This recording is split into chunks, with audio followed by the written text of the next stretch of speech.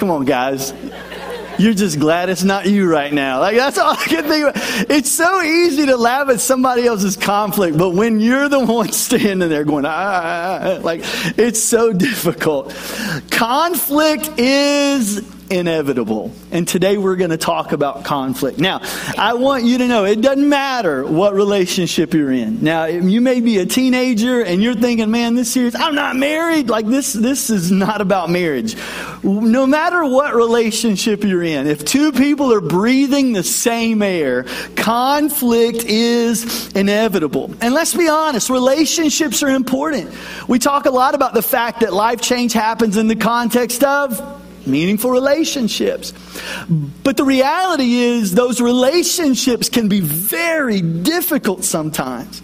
And maybe you would say today, I've got some relationships that they could use a little work. And maybe you would say, I've got some relationships in my life, if you're honest, that you would go as far as to say, I've got some relationships that are like mission critical. Like some of us, we need some tweaks. Some of us, like, we need some work. And we need to figure out how to have healthy relationships. Now, the reality is, perfection is not the goal. That's not the goal at all. We always say this is a place where no one's perfect. Everyone is accepted and is being transformed by the power of God. And your homes are no different. I don't think any of us can expect a perfect relationship. In fact, this whole idea of every fairy tale ends with, and they lived happily ever after, right? And then it ends, and we just think, well, it's going to be perfect. But the reality is, I want to see Cinderella Part 2 when she's in the kitchen throwing dishes around at Phil. You know what I mean? Like that's kind of our reality. I remember that when Marianne and I got married over 22 years ago, that first year was often difficult. And we were learning how to do life together. And my dad calls me one day and says, son, how's it going? And this first year, I said to my dad, I don't think we're going to make it. And he was like, okay, what in the world? Tell me about it. What's going on? And I said, well, we argue like a lot. And he said, and I said, well, I didn't think we were supposed to argue as husband and wife. And he said, why on earth would you think that? And I said, well, because you and mom never argue. And he said, well, what gives you that inclination? And I said, I have never heard you argue. Now, pause for a second. I'm 45 years old and I've never heard my parents disagree about anything. I know, right? You're thinking, what? Like, literally, I grew up in a home and I never heard my parents argue. Never heard my parents scream at one another. I've never heard my parents get loud with one another. I don't know that I ever remember a disagreement in our home. And so I said to my dad, you and mom don't argue. And he said, why would you say that? I've never seen you argue. And he said, because son, we made a decision a long time ago that we wouldn't air our stuff in front of our kids. We would handle our business privately. And I'm like, well, thanks a lot, Dad, because now I have a very unhealthy view of marriage. Like, I just assumed that's the way it was, and I have no skills to deal with conflict. Thanks a lot, right? And so Marianne decided we want to show our kids how to argue. No, I'm kidding. But we do want to show our kids how to deal with conflict in a healthy way, and that's the goal. The goal is not perfection. The goal is to have a healthy relationship, and healthy relationships aren't built in a day. Healthy relationships are built every day. And maybe you're in a situation where you would say, we need some work here. I love the book Fierce Conversations by Susan Scott. And she says this in the book. She says, we've got to ask ourselves this question. How did I get here? How is it that I find myself in a company, in a role, in a relationship, or a life where I'm absent in my spirit? How did I lose my way? And maybe you would say that in a relationship that you have in your life. I don't know how we got here. It wasn't like this a year ago. But yet all of a sudden, bam, here we are and we're mission critical. Well, James chapter 4, and we're going to camp out in the book of James. And if you can find the book of James, it's a really small book of the Bible. If your pages are stuck together, it'll take you 10 minutes to find it. I almost never found it this morning. Your Bible app, if you hit the live event button, has all of the scriptures and notes there for you if you hit the live event button. But we're going to be right in James. And James chapter 4 gives us a little explanation as to how we got to where we are. And he says, where do you think these appalling wars and quarrels come from? Do you think they just happen? Like, we didn't just get here, right, overnight. He said, this doesn't just happen. Think again. They come about because you and we don't see right now you're wanting to superimpose somebody else into this conversation. Like, you're wanting to apply this to somebody else. Think about us. Personalize it. We get to this place because everybody say we want our own way, and we will fight for it deep inside ourselves. Now, what is James saying? This is what James is saying. Your conflicts, no matter what they are or no matter who they're with, all boil down to one central truth, and here's the central truth. You're just not getting what you want. I mean, think about the last conflict that you had. How many of you have had a conflict in the last 30 days with somebody in your life? All right, think about it for a second, okay? Stop looking at your spouse. We got to start giving instructions when we do this. Look ahead, look ahead, look ahead, look ahead. Don't do that, right? Think about the last conflict that you had. Think about what it was about. And I guarantee you, at the core of it, you just were not getting what you want. A few years ago, I got on Facebook and I asked a simple question. Why do we argue? Like, what is the goal when we're in a conflict situation? And I expected to get all different responses. I got a lot of responses, but they all kind of fell into four main categories. And here they are. This was the four. What's the goal when you argue? To prove a point? To show them I'm right? A need to be heard and understood? And then one person got honest enough to say, to win at all costs. And so kind of when we argue and we disagree and we're in that conflict situation, like we just kind of want to win. We want to one-up them. But here's the problem with that. All right, now I am speaking more specifically to husbands and wives. The Bible says that when you become husband and wife, you are united as one in a Christ-honoring marriage. Nothing short of a miracle how God takes two separate paths and joins them into one. We are one as husband and wife, okay? Now here's the problem with that. If we are one and my goal is to win, the only way that I can win is if someone else does what? Lose.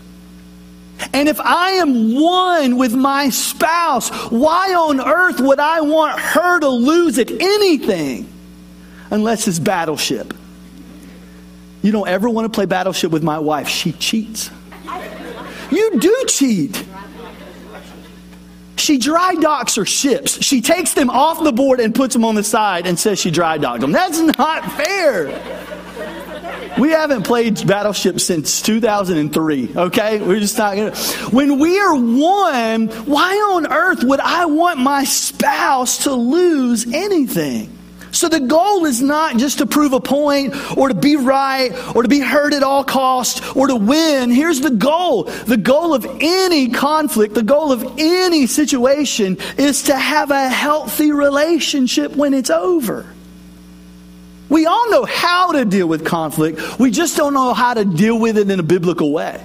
We don't know how to deal with it in a way that when the conflict situation is over, our relationship is actually healthier instead of being damaged because of that situation. And I believe if you deal with conflict the right way, the biblical way, God's blueprint for our lives, I believe we'll always win. And here's the big idea for today, okay? And here's the idea. I want you to write it down. It's time that we stop fighting against one another and start fighting for one another. And I don't care if that's your spouse or if that's a coworker or a friend, somebody that you deeply care about, whatever the relationship is, it's time that we stop fighting against one another. Our world is so divided. We are so divided over so many different things, guys. It's time to stop fighting against the people in your life and start fighting for somebody. Now let's go to James chapter 1. James chapter 1 verses 19 and 20. And this is what James, who's actually the half-brother of Jesus, says. He gives us great advice. Sorry about that. He gives us great advice. And this is what he says. Understand, brothers and sisters, you must be quick to listen. Everybody say quick to listen. Slow to speak. Say that. Slow to speak. And slow to get angry.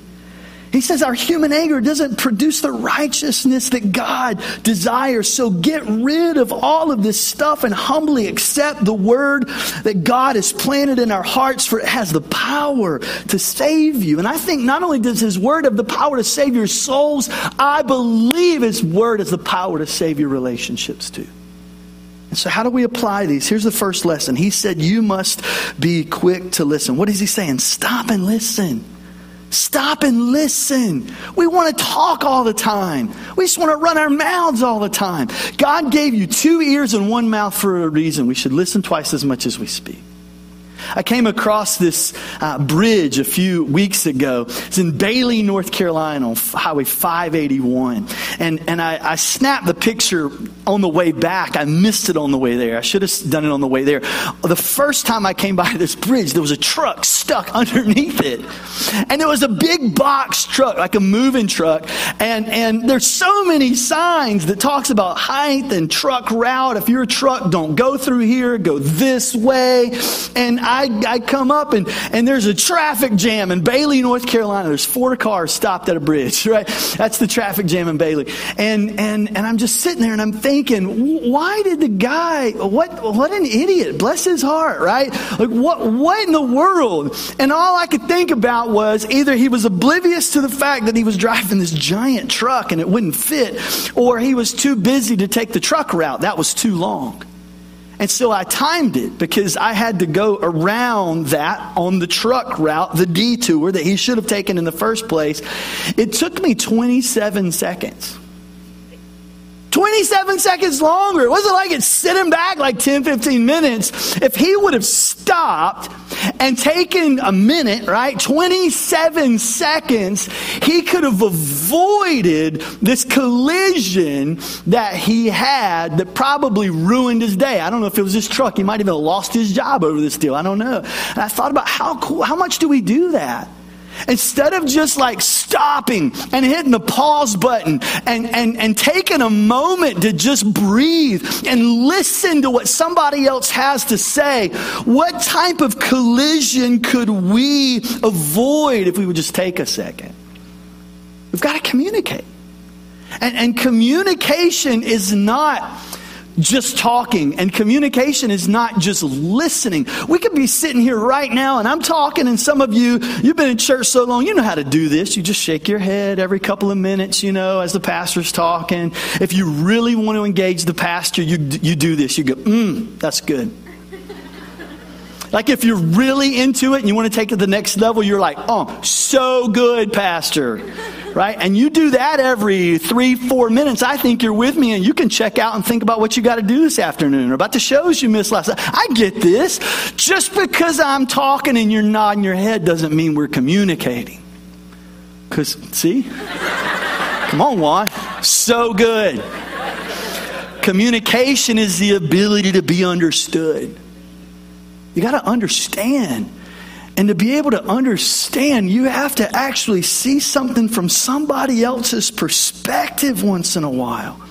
But the reality is, what do we do? When somebody else is talking to us, we're not listening, we're not understanding, we're not seeing it from their perspective, especially if we're in a higher volume situation, right? They increase in volume, what do? We increase in volume, like we don't want to leave them out there by themselves. We got to one-up them a little bit. And now we're getting a little bit louder, now we're getting a little into this. We got endorphins flowing or whatever things happen, neurons are firing. I don't know if that's really what happens, but like there's lots of stuff going on internally. And then by the time we're at this point, while you're talking, what am I doing? I'm not sitting here going, oh, you have a point. Let me see it from your perspective. Let me walk a mile in your shoes. So we're not doing any of that. What are we doing? We are reloading. That's what we're doing. And we're not about to shoot out some like nice candy hearts, right? That's not what's coming next. We're reloading, and I'm fixing to give you a piece of my mind. Take a second. Stop and listen. See something from someone else's perspective. And here's what we typically will do in this situation. We start asking questions. And here's my question. What did I do wrong? Like, that's always my question. Is what did I do to make her so mad? Like, I'm completely like that guy in that video. I don't even know what happened. I don't even know what I did, right? How many? No, don't raise your hand. Like, in that moment, like, we're asking the wrong question. I think the right question is this: why are they angry? Not what did I do to make them angry, but why are they responding this way to whatever it is that just happened? Because in any situation, whether it's on your job or in your home, in a classroom, there's a reason that people are responding the way that they are. I'll never forget, it was really a defining moment for us as it relates to conflict. I came home one day from the office, and I don't remember. I had a long day. It was a tough day, whatever. And I walk in, and it didn't take very much for the kids to set me off, and I'm kind of barking at them, and Marianne, says something, and I'm kind of barking at her, and my wife has a way with words, and she just looked at me and she said, I'll never forget this. She said, I don't know what happened before you got here. I don't know what happened today while you were at work, but whatever you are dealing with, we are not the cause of it, so don't you dare come home swinging. Now, was I coming home physically swinging and abusing? No, not at all. But what was happening is I was lashing out with my words. See, the problem is there are people who will offend you all day long, and you can't say a thing to those people. Because if you speak a certain way to your boss or somebody, a kid in your classroom or a parent, teachers, right? If you lash out at those people, what happens? You'll lose your job. So what do? We come home and let all of our stress, anxiety, and frustration out on the people that we love the most. Why is it that we treat the people we love the most sometimes the worst? And I think it's because we take them for granted. But the reality is, in that situation, my wife saw through what was happening, and she recognized he's not angry at me. He's not angry at the kids. We're just dealing with the frustration of the anger that somebody else caused him. So, hey, don't you dare come home swinging. She didn't say it like that. There was no smile. But I got the point. And so we have to start asking ourselves, okay, hold on a second. Maybe I'm getting the brunt of the frustration, but is it possible it doesn't even have anything to do with me? Maybe it has something more to do with what's going on in another area of their life. We don't know that unless we stop and listen. And here's the second thing we've got to do. James says, be slow to speak. So what's the lesson? Guard your words. Guard your words. Proverbs 21:23 says, watch your tongue and keep your mouth shut, and you will stay out of trouble. That's exactly what it says. That's not my words. That's scripture. Watch your tongue, keep your mouth shut, and you will stay out of trouble. Let me give you a few filters, okay? Here's some things to think about. I know that there's something in your life that you know is true, and you just got to get it off your chest. But let me just tell you before we go any further, here's a couple of things. Truth without grace is mean. But grace without truth is meaningless. So some of us are truth people. We just want to speak the truth. You don't ever have to wonder about where you stand with me. God bless, I'm going to tell you the truth. Yeah, but you're mean. And then others of us, right, we're grace people. And we don't want to upset the force. And so we just don't say anything. And neither is healthy. And so some of us truth people, what do we need to do? The opposite of what comes natural to you. You need to lean toward the grace side. And those of us who are grace people, what do we need to do? We need to lean to the truth side. Because when we put truth and grace together, it's actually some pretty good medicine. Now, what do we do with truth? Let me get 3 questions. And this is really helpful for you people who go crazy on social media and really should lose access to your social media account. But here we go. Here's the first thing. I'd have thought I'd have got a lot more amens than that, right? So good, right? That's good. Here's the first thing. Is it true? Because if it's not true, you don't need to say it anyway. And here's the second thing. Should it be said? You know, maybe it's true, but maybe it shouldn't be said at all. I mean, I got great advice when I first got married. You can't die on every hill, right? Not everything can be a big deal. If you make everything a big deal, you're in trouble. You have to what? Pick your battles. Should it be said at all? And here's the third thing. Should it be said right now? Maybe it should be said. Now's just not the time. And James goes on, he says, be quick to listen, slow to speak, and slow to become angry. What's the lesson? We got to control our anger. Paul writes in Ephesians chapter 4, in your anger, do not sin. He didn't say don't be angry. Why? Because anger is just a natural response to life. It's an emotion. It's just like if I said to you, don't be happy or don't be sad. You can't always control your emotional response to a circumstance. What can you control? Your response once you experience that emotion. So nowhere in Scripture does it say you shouldn't be angry about that. What does it say? It says, be careful how you respond in your anger. In your anger, do not sin. Don't let the sun go down while you're still angry. And do not give the devil a foothold. See, those are connected. And what happens is the way we treat one another in our relationships, if we aren't careful, we'll give the enemy a foothold in that relationship. And that's all he needs is just an open door to cause all kinds of havoc in our lives. I love Michael Jr., who is a comedian, and I love stand-up. And he goes into a prison, and he introduces himself to some inmates, and off stage tries to get to know them a little bit before he goes on stage to entertain. And he's a Christian comedian, so to do ministry for them. And he meets this guy, and he's got a tattoo with a phrase that's on his arm. And this is what the tattoo says: a wise man knows how to defeat issues without raising hands. And he who does this will find favor in all that he does. That's powerful. And the comedian asked the guy, he said, why are you here? He said, I got arrested for assault. So we often believe something that many times we don't apply to our life. So let's be careful. Be angry. I get it. It's a natural response to life. But here's the deal. Let your anger point you to something that needs correction, and then do whatever you have to do to fix it. Now, how do we fix it?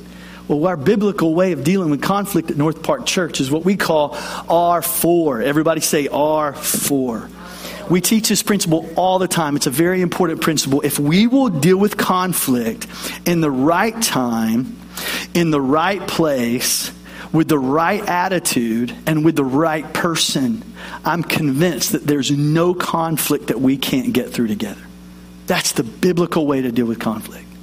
And it applies in the classroom. It applies in your boardroom. It applies into your workplace, in your home, in our church, in every area of your life. If you could get this one principle and live it out every single day, your relationships would be different. And I believe if your relationships would be different, your life would be different. The right time. I mean, let's be honest. We want to just deal with it right now. I remember when Marianne and I first got married, we struggled with this one so bad because I wanted to deal with it right then.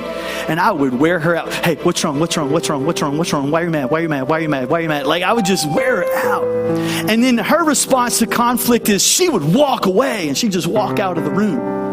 And she would do it like emphatically, and it was always that she had really long hair. There was a method. There was a hair flip, so there was a hair flip, and then there was a waddle as she would walk away, right? And it was amazing to watch, but it felt horrible, you know what I mean? And I'm like, what in the world? And so here I am wanting to deal with it right now, and she's like wanting to run out the door, and I couldn't understand why we couldn't get on the same page. And so what did we have to do? We had to compromise. And I had to realize that in some situations, I just needed to be quiet. I needed to not deal with it right now. I need to do it in the right time. And in her mind, if we deal with this right now, I'm going to say something I'm going to regret. And so the only way I know to deal with this is walk away, cool down, and then come back and have a conversation about it. So what do? We compromised. I'll keep my mouth shut. You don't walk away. And in the right time, we'll deal with this together. And then we've got to deal with conflict in the right place. And the right place is not Walmart. The right place is not in a restaurant. It's not when you're out with your friends. How awkward is that when you're out with people and they're in an argument? And that I'm just going to be honest with you. I would never disrespect my wife that way by having an argument with her in front of you. I would never disrespect her in that way. It's disrespectful. Right time, right place, right spirit. And here's the other thing, right person. See, it used to be R3. It was just right time, right place, and right spirit. But here's what I began to see. Sometimes if we have an issue with someone, we don't go to that person. What do? We go to somebody else. And we tell them all about it. And we even get really spiritual and say, you need to pray with me about this. But the reality is we're just involving somebody else in the situation. If you have a conflict with someone else, you go to that person. Right time, right place, right spirit, right person. And I believe if we'll do that, there is nothing that we can't deal with together. Together. I have a great passage of scripture that I came across in Luke chapter 6. It's kind of like a sermon all of itself. And this is Jesus teaching. And Jesus teaches us in Luke chapter 6. That's your assignment, your homework. Go back to Luke chapter 6. And basically, Luke chapter 6, he tells us how to deal with conflict in any area of our life. I'm going to give you the Cliff Notes. He says, love your enemies. Do good to them. Well, if we're going to love our enemies, obviously we need to love the people we love, right? So we're going to love everybody. What he's saying is love even your enemies. Do good to them. Lend to people without expecting to be repaid. Be compassionate, just as your Father is compassionate. Don't judge others and you won't be judged. Don't condemn others or it's going to come back against you. Forgive others and you will be forgiven. Give and you will receive. And then this is what he says. This is what he says. Listen to this. The amount that you give to others will determine the amount that you get back. There's one translation that uses this term. It actually says that the measure by which you give to others is the measure by which that it will return to you. And I started thinking, like when we are in this relationship with Jesus, what we desperately need is grace, and we need love and mercy. Now, what we deserve is judgment and death. The Bible says the wages of sin is death. So that's what we deserve. But Jesus left his place in glory and came to this earth and died on a cross for your sins and mine. Why? Because he loves you and wants a personal relationship with you. But here we are in this relationship with God, never getting it right all the time, always needing more love, grace, and mercy because we always fall short. Everyone falls short of the glory of God. That's what the Bible says.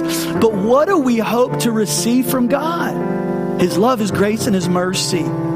And the measure by which Jesus gives that to you, oh my goodness, he takes a shovel and he's just like heaping love and heaping grace and heaping mercy down upon you. The measure by which you receive from God is so much greater than you will ever deserve. But that's how good God is. And that's how faithful he is. That he would just take a shovel and just keep scooping. You mess up, let me give you some more love. You fall short, let me give you some more grace. You need judgment, let me give you some mercy. Why? Because Jesus says, I love you and I want a personal relationship with you. And then all of a sudden, somebody in your life messes up. And then all of a sudden, they need grace and they need love and they need mercy from you. Well, let me see if I can find a little grace over here. I'm going to sprinkle a little mercy your way, a little love. Any little bit you get, you should be thankful. You should be glad I'm here. You need some grace, let me give you a little bit more. Why is it that when we come to God, we expect him to pour out blessings with a shovel, yet when somebody else needs it from us, we just giving them a little bit, a little bit, a little bit? What am I saying? I'm saying if you want to receive grace and love and mercy from God and others, you better put the spoon down and you better start shoveling it out in people's lives. Before Marianne and I guess before we even got married, I'll never forget Dr. David Cooper coming to Tanglewood Church and doing a conference for us. And I'll never forget what he said. He said, here's what we need to do. We need to love others more for the things they do right than despise them for the things that they do wrong. I want to let that sink in for a second, because what do?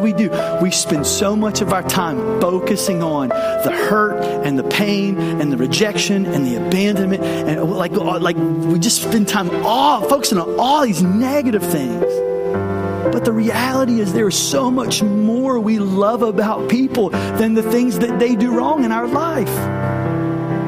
Those people in our world that frustrate you so bad, the reality is you have a lot more in common with them than you do differences.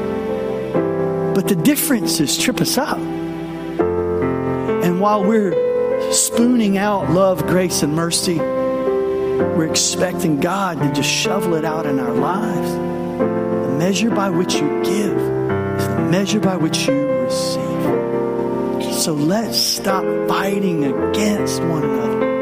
Start fighting for each other. Let's stand this morning.